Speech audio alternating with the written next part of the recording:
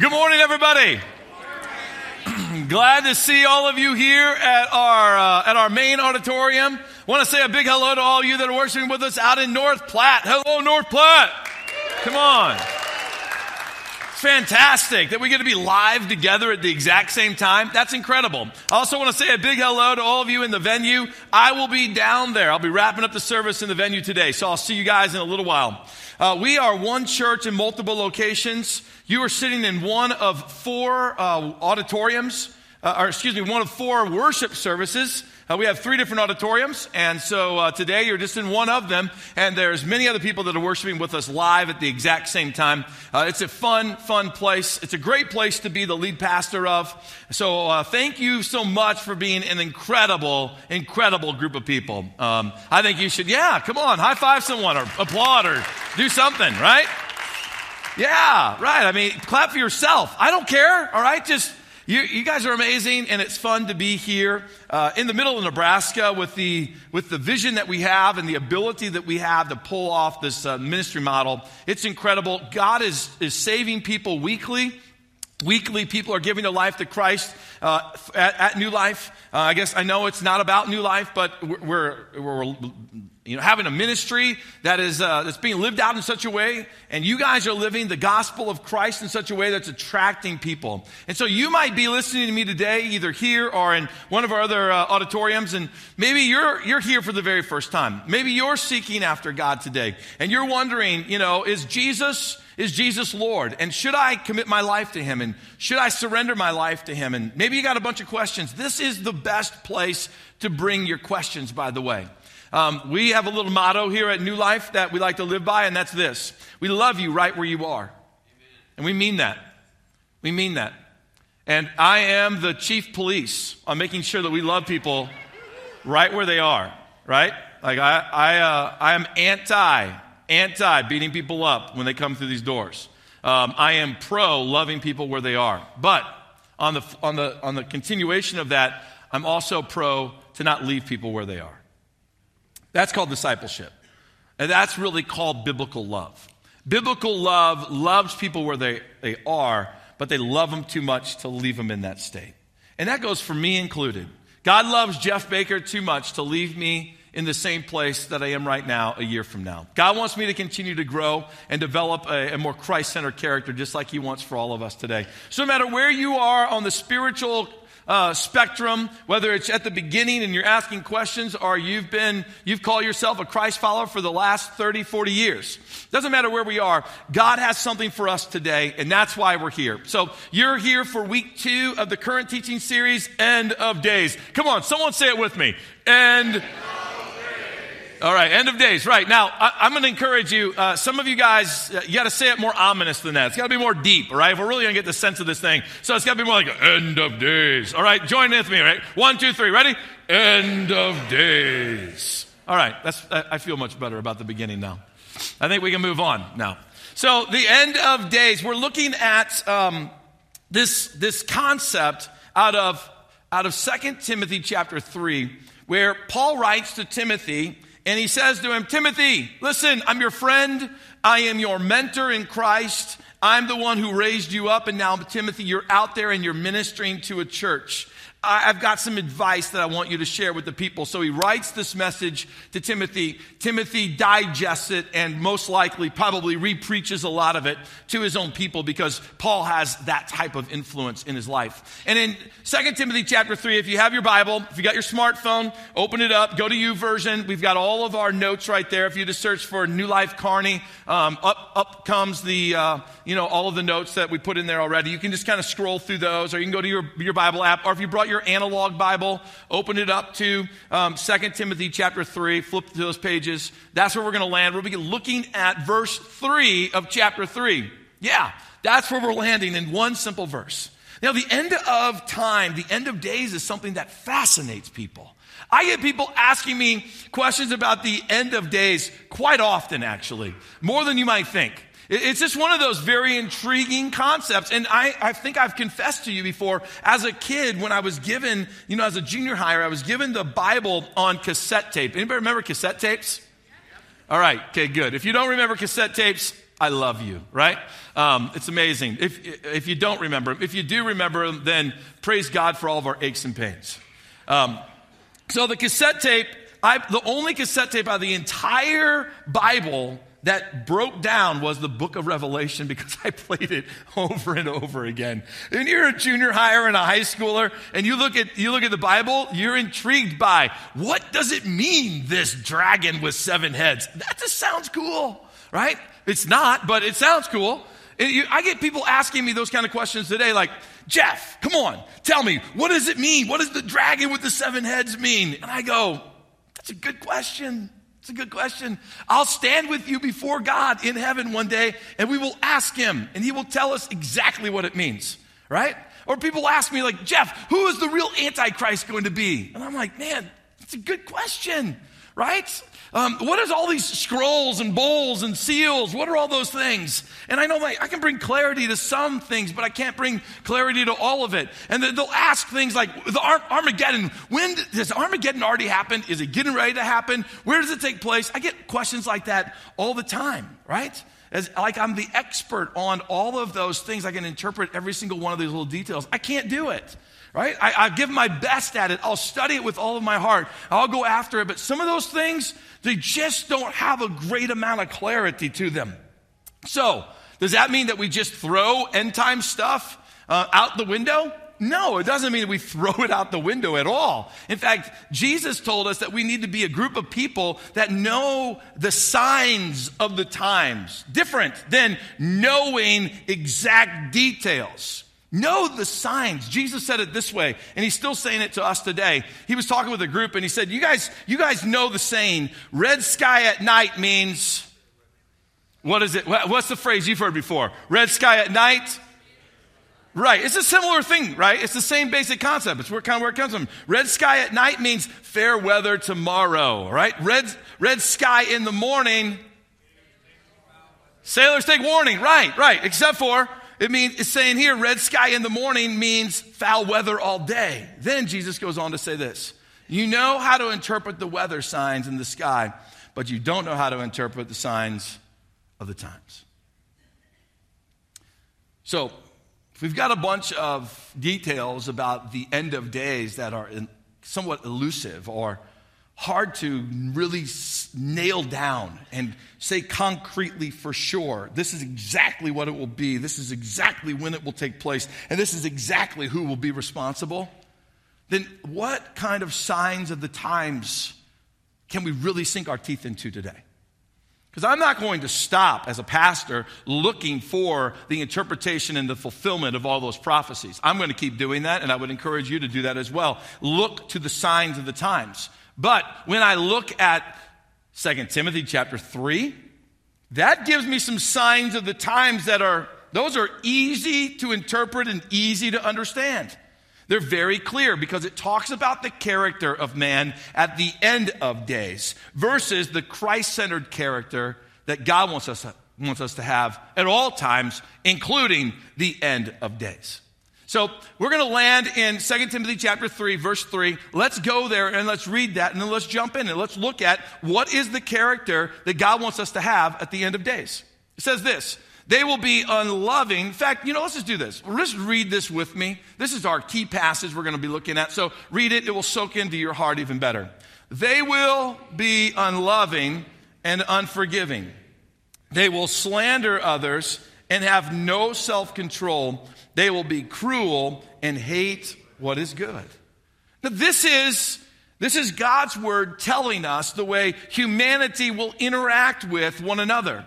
The way man's heart is developing at these end of days. Now, if you want to know better what is the end of days, then you need to go listen to the first sermon in this teaching series, of which you can do that at mynewlifechurch.com. So today, we're going to look at verse 3 and kind of continue to pull back the veil of what does the heart of man look like in the end of days, which then should tell us, if we flip it over, then how should we live as Christ-centered people in the end of days. And the first thing that stands out in this passage is this statement. Live affectionate towards your family. Live affectionate towards your family. Now, you might go, I didn't read that in verse 3. Where does that come from? Let me show you where it comes from. Right at the very beginning, it says, they will be, what's that word? That word unloving literally means the love that a father shows to a child. It's not unloving in a general sense. It's unloving when it comes to the immediate family. Now, when you look around in the world in which we live, do you not see our enemy trying to destroy the family? Marriages are under attack today. Families are under attack. The hearts of fathers towards their children is under attack. The hearts of mothers towards their own children is under attack. There is something that's taking place. What is that something? Well, when you go back to verse 2, like we talked about last week, you'll quickly see that the selfishness of man is what's driving the divide between the heart of man and his own children or his own spouse. We have a lot of households today that are just enduring one another. They're not loving one another. And there's a brokenness in marriages. There's a brokenness in the home today. And the enemy's using it to keep Christ-centered people at bay from being most productive at advancing his kingdom. Because the brokenness of your life and the brokenness of your family is like a handicap for you to get out into this world and be joyful, peaceful, and share the love of Christ. And if the enemy can attack the family and erode the family, then he erodes the very tool that God wants to use to disciple the next generation to be Christ followers. Because the number one job, Dad, that you have is not to provide financially. It's to make sure that the spiritual heart of Christ is translated and implanted into the heart of the next generation. And mom, that's your job. That's our number one duty when we have children and we're looking at the next generation is to raise them up. So where is the most likely place for the enemy to attack in the end of days? The heart of the father and mother towards the children. We have to work our tails off. We have to come before God and go, God, help me protect this. I don't want to be the man that just drifts away. I don't want to be the man that just fades away. We have to come to God continually and ask him to stir our heart with an ever-increasing love for our family. An example of this unlovingness between mother, father to child and children to their parents as well. I just read it on January the 8th. It sickened me on the inside. January the 8th, in newspapers all across the world, this article goes out about Ali Sakar, a 20-year-old man who's fighting with ISIS in Syria. And his mom comes to try to rescue him out of ISIS. And he turns his own mother into the leaders. And then the leaders decide that Ali, here's how we're going to punish her. You're going to shoot her in the head in front of where she works, the post office, in front of hundreds of witnesses. And that's exactly what the young man does. Unloving. We might not see that here on our own streets today in America, but it is happening. That type of unlovingness to the extreme is happening around the world, and it's driven from this deep hate and this deep selfishness, this me-centered mentality, this warped sense of mentality where the enemy is coming in and ravaging the heart of mankind. Let me ask you the question. Which one is more wicked? The actual physical act or the thousands of spiritual acts that are happening in our heart where we're drifting away from our family? 1 Timothy 5:8 says this about that issue. But those who won't care for the relatives, especially those in their own household, have denied the what? The true faith. Such people are worse than Ali Sakar, an unbeliever.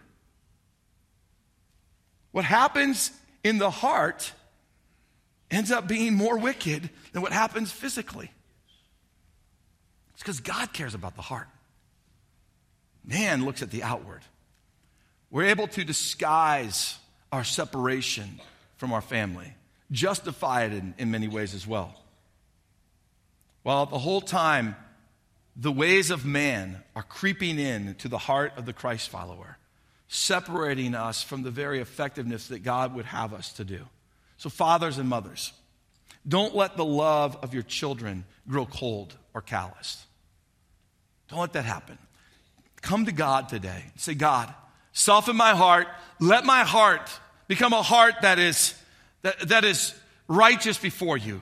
Let my heart be one that has balanced love before you. Not too enabling towards my children, but not too harsh towards them as well. And so I want to give you an illustration that's going to help you remember how should you pray about this unloving spirit that's trying to penetrate the heart of the Christ follower. How should you pray? I'm going to give you, this is the most theologically advanced thing, but it's the most simple way I can say it. It's going to blow your mind away. Get your pen out. Get ready for this because it's going to imprint itself onto your mind. You're never going to be able to forget this illustration ever again. It's going to help you remember how to pray so that you can have a loving heart that's balanced for God toward your children. Are you ready for this? Take a look. That's it right there. That's it. It goes back to the little story that we used to hear about the 3 little bears. Remember the 3 little bears? All right. Stir it up with me again, if you would. Just entertain, if nothing else, just entertain me for a moment, all right? So the 3 little bears. You got Papa Bear, Mama Bear, and then Baby Bear. And, here we go. One, Papa bed is too hard, right? Mama bed is, right, and Baby Bear is, right, Papa Bear's porridge is too hot, right? Mama Bear's porridge is, but Baby Bear's porridge is, how should we pray for our hearts? God, make my heart just right. I don't want my heart to be too harsh. I don't want my heart of love to be too cold. God, make my heart just right.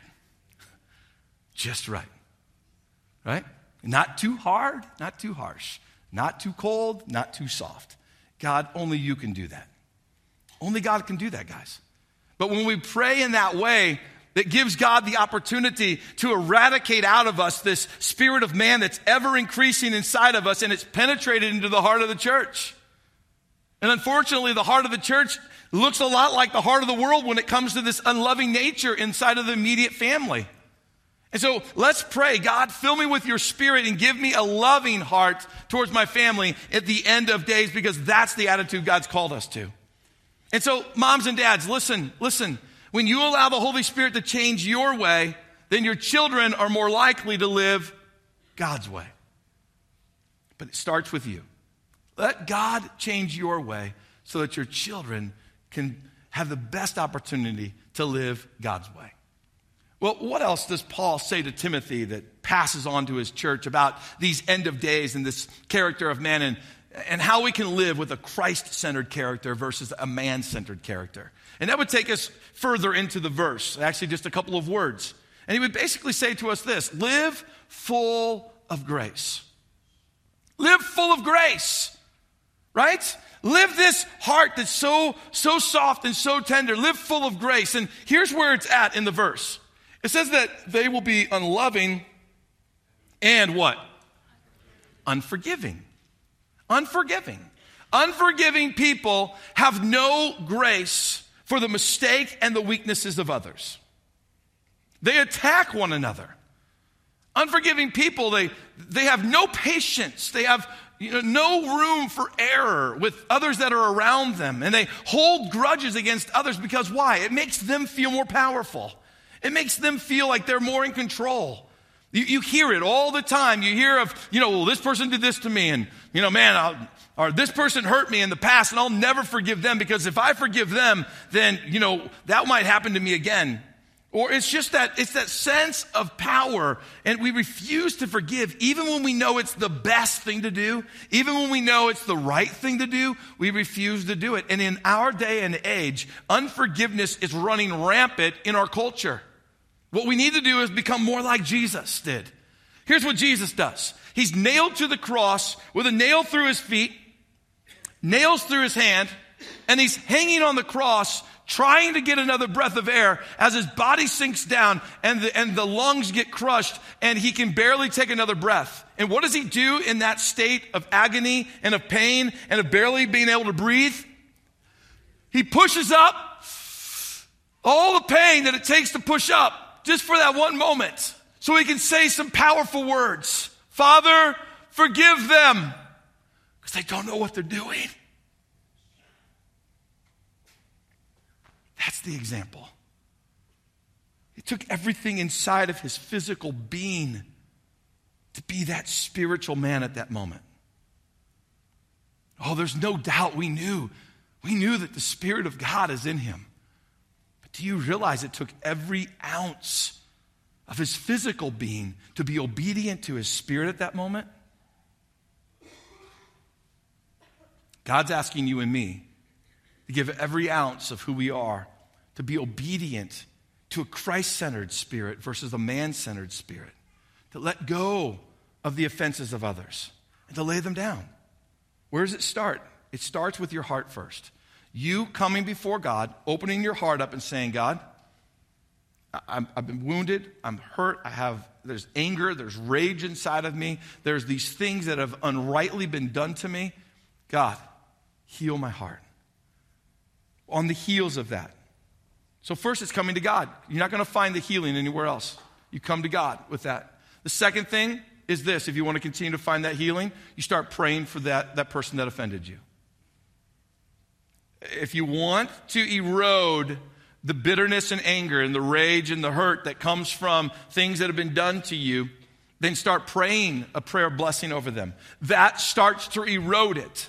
It acts like an acid that is eating away at that very shackle that is around your heart right now, and it starts to decay it so that your heart can finally breathe freely again. So that we don't corrupt ourselves with the mindset of man, but we find freedom in the Spirit of Christ living in us at the end of days. That's where God's called us to live, right? Because I think we can all be real here today and basically say this. You're going to run into differences with others. Don't you do that all the time? I run into differences with others all the time. It's hard to get everybody on the same page. So constantly on this earth, as long as you have breath, you're going to run into potential moments where there's differences that collide together. Here's what the Spirit of God does versus the spirit of man. The Spirit of man perpetuates that difference and accelerates it and exaggerates it and moves it into a realm that it never should have gone. The Spirit of God takes that offense, lays it down quickly, washes their hands of it, leaves it, and moves away.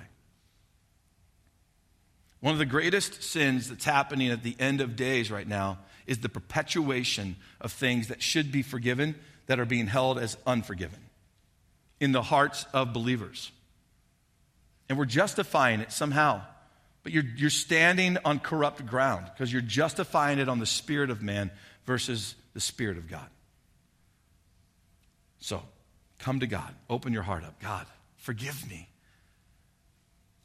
Heal me of this unforgiveness I've held on to. Teach me. Fill my mouth with a word of blessing to pray over that other individual. And let it go as God helps you let it go. And you know what? It's going to take time. It's not just going to happen over a one-moment prayer. It's going to take time. It might take weeks. It might take months. It could take years. But as often as that rage and hurt and emotion stirs, you bring it back to God and let God deal with it so that we can have the Spirit of God in the end of days, not the spirit of man. Amen? All right, good. So Paul, he says another thing, though, to these people about having the Spirit of Christ. He says this to them: live to speak truth, guys. Live to speak truth. Let your mouth be filled with words that are true. Here's how he says it. He says it right here, right in the middle of the verse, that they will slander others and have no self-control. Slander. Have you slandered anyone this week? Do you even know if you slandered anyone?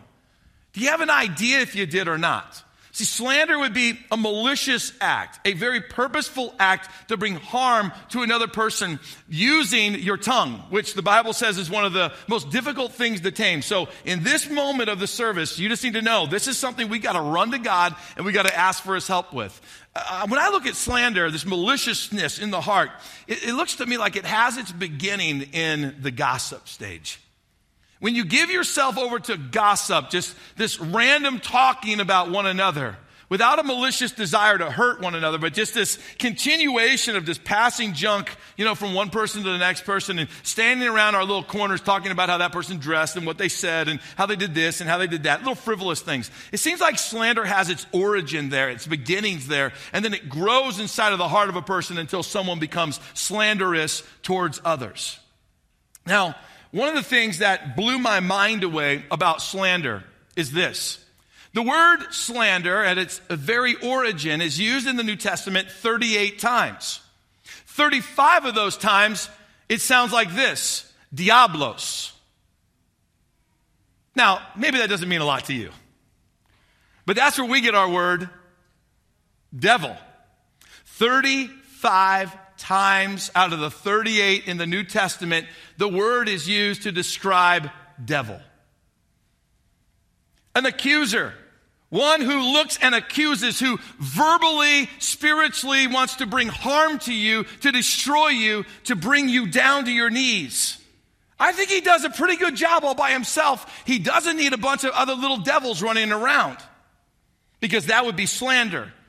Slander, you're literally causing harm to others with our words. If it's happened to you right now, you're sitting there and you're being brought back to my last point, because you're being reminded of what someone said about you and how much it hurt and how it stings and how it lasts for a lifetime. You're going to have to come back to point 2, because forgiveness is where you got to go. Slander. Slander would be, let me just equate slander for you for a moment. If a woman walked by here with a purse, all right? Now, women that are here, you picture the perfect purse, all right? You got it in your head? Some of it's got like glitz and glamour on it. Others of them are really small so you can hide them. And others of them are like, I don't know, they got rollers on them now or something. What are you carrying in there? What do you need this thing for? All right? Guys, I want you to picture the perfect purse. It's probably small. It's like, what? Just the things you need, right? Fits in your back pocket. Or whatever your purse looks like. I know it's weird. You don't get typically asked to picture that, much less in a church, all right? But so you picture it. Now what I want you to do is take it one step further, which probably many of you have never gone to this stage. I want you to picture yourself stealing the purse from the woman. You're like, in church, Jeff? You want me to do that? Yeah, in church. I want you to picture doing that. And I want you to wrestle with that for a second, right? Because all of you, even the cute ones and the ugly ones, all of us here, all right? I want you to picture yourself stealing the purse. It's hard to do, isn't it? Everything inside of you resists it. It fights away. But you know what slander is? Slander is stealing someone's name. Just like you wouldn't steal the purse from the woman, we shouldn't be stealing other people's names. That's what slander does. See, if I steal the purse from the woman, I steal maybe the bag that she can go back and buy for however much it costs. I steal whatever money is in there, and curling iron and, blow dryer, microwave. I don't know what's all in there. I steal those things. They're just materialistic items. They can all be replaced. I steal it, and it's got her photo ID and a couple of other things. So I steal a small portion of her identity. All of that could be gained back. I get caught. I go to jail. I'm going to get back out of jail if that's the only crime I've done. So all of that can be redeemed. Okay? You steal someone's name with slander, it's hard to get back. It's hard to get back. So now that we've put it into that context, if someone has tried to steal your name, you know what it feels like. There's 2 things here. One, we should be, as Christ-centered people, living a life so much above reproach that when someone slanders us, others that are around us would go, never. I know that person. See, that's the beauty of this group that we have here. And when you find community with others in a life group and you start opening yourself up and you don't just become the hermit that lives behind your three-car garage that you drive into and no one really knows you. When you have community with others and the world tries to slander you, you've got community, you've got a group of people around you that say, I know that person. That doesn't sound anything like their character. The other thing with slander is this. Don't keep passing on the false the false messages that you heard at the water cooler or at the desk or out in the lobby of our church. Don't just keep passing it on. If someone's got a beef with another person, you know what I found one of the greatest ways to take care of it is this. Are you serious? That person did that? What? Man, that doesn't sound anything like they said that. What? I can't believe. Are you serious? Come on. Let's go resolve this right now. I'm going to take you. Let's go talk to them. Wow. I'll tell you what. It's amazing how slander just goes. The minute you say, let's go talk to that person together, instead of passing it on to the next person, that's loving. That's a Christ-centered character versus a man-centered character. Let's make sure that at New Life, we are people that are known for building up others, not tearing them down. Let's resist that. Let's fight against it. Let's make sure we know facts before we say anything. And sometimes, even when you know the facts, it doesn't need to be said. Are you with me? That's the attitude. So let's come, as when we come to God, we come to him seeking this. What that verse said was this: they lack self-control.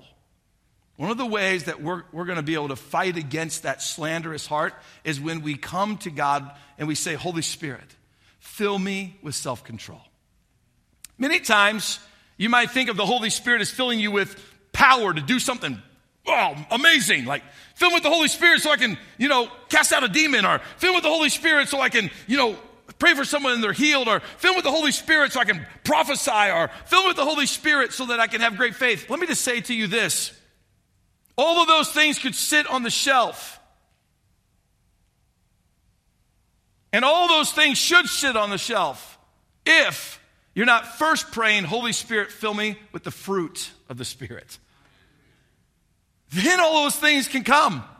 But if you don't have the fruit of the Spirit, you don't have anything. And in the fruit of the Spirit is self-control. Self-control. So if we want to fight against the spirit of man and fight for the Spirit of God, then when we pray and we ask for the power of the Holy Spirit, our first prayer should be, fill me with the fruit of the Spirit. Fill me with self-control. What fruit of the Spirit do you need today? Peace? Joy? Gentleness? Kindness? Which one do you need? Because today, as our worship team leads us in prayer, or leads us in worship, you should come down to the altar, kneel down and say, Holy Spirit, fill me with the fruit of the Spirit so I can be your man or your woman at the end of days, living a Christ-centered character versus a man-centered character. That's where our heart should be. So to end today, I'm going to take you to one last scripture, and we're going to wrap up, and we're going to make a move towards God's heart. Take a look at what this scripture has to say in light of everything we've been talking about today.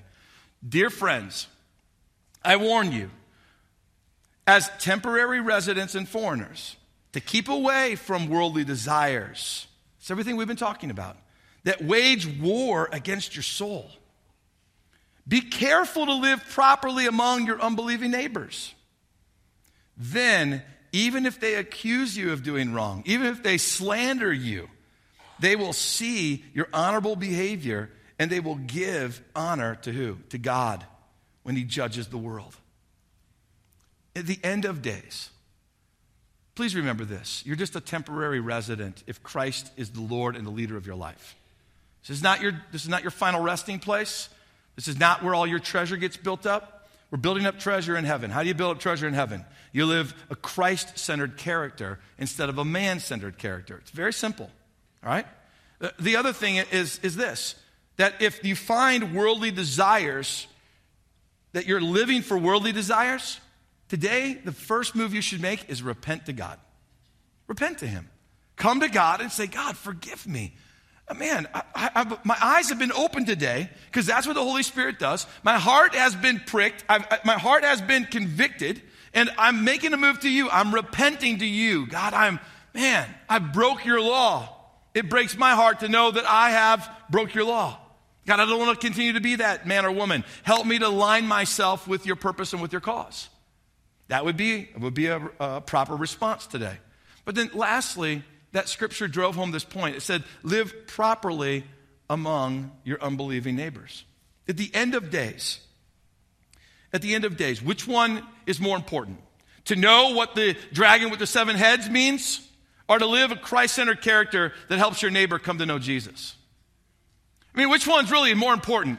To know all the details about who the Antichrist is, or to live a Christ-centered character at your workplace so that other people come to know the life-saving relationship they can have through Jesus Christ.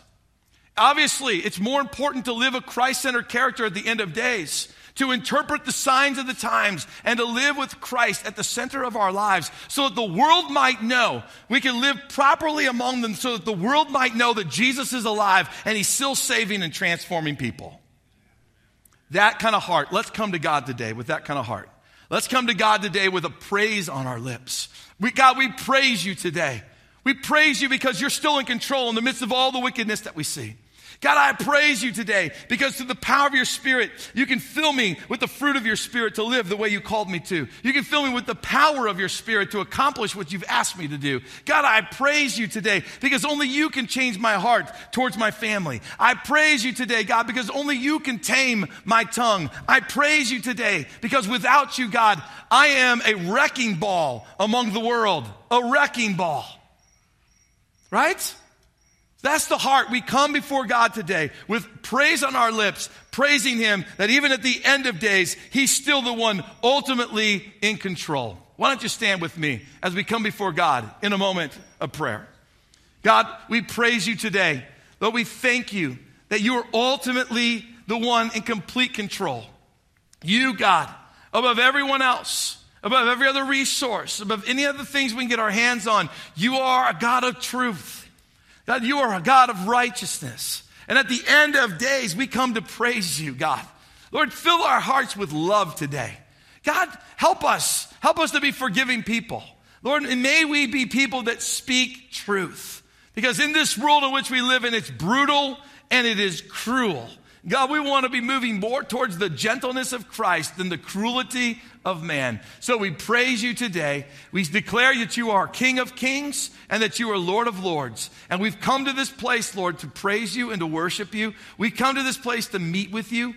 Now, Lord, through the power of your Holy Spirit, may you flow into this place. And may you penetrate into the hearts of people here at our main auditorium, in Kearney, and out in North Platte. God, may your Spirit move in such a way that you draw us closer to you, that we can live your ways in man's world. Christ-centered character in a man-centered world. Lord, help us to live for you at these end of days. In Jesus' name, amen.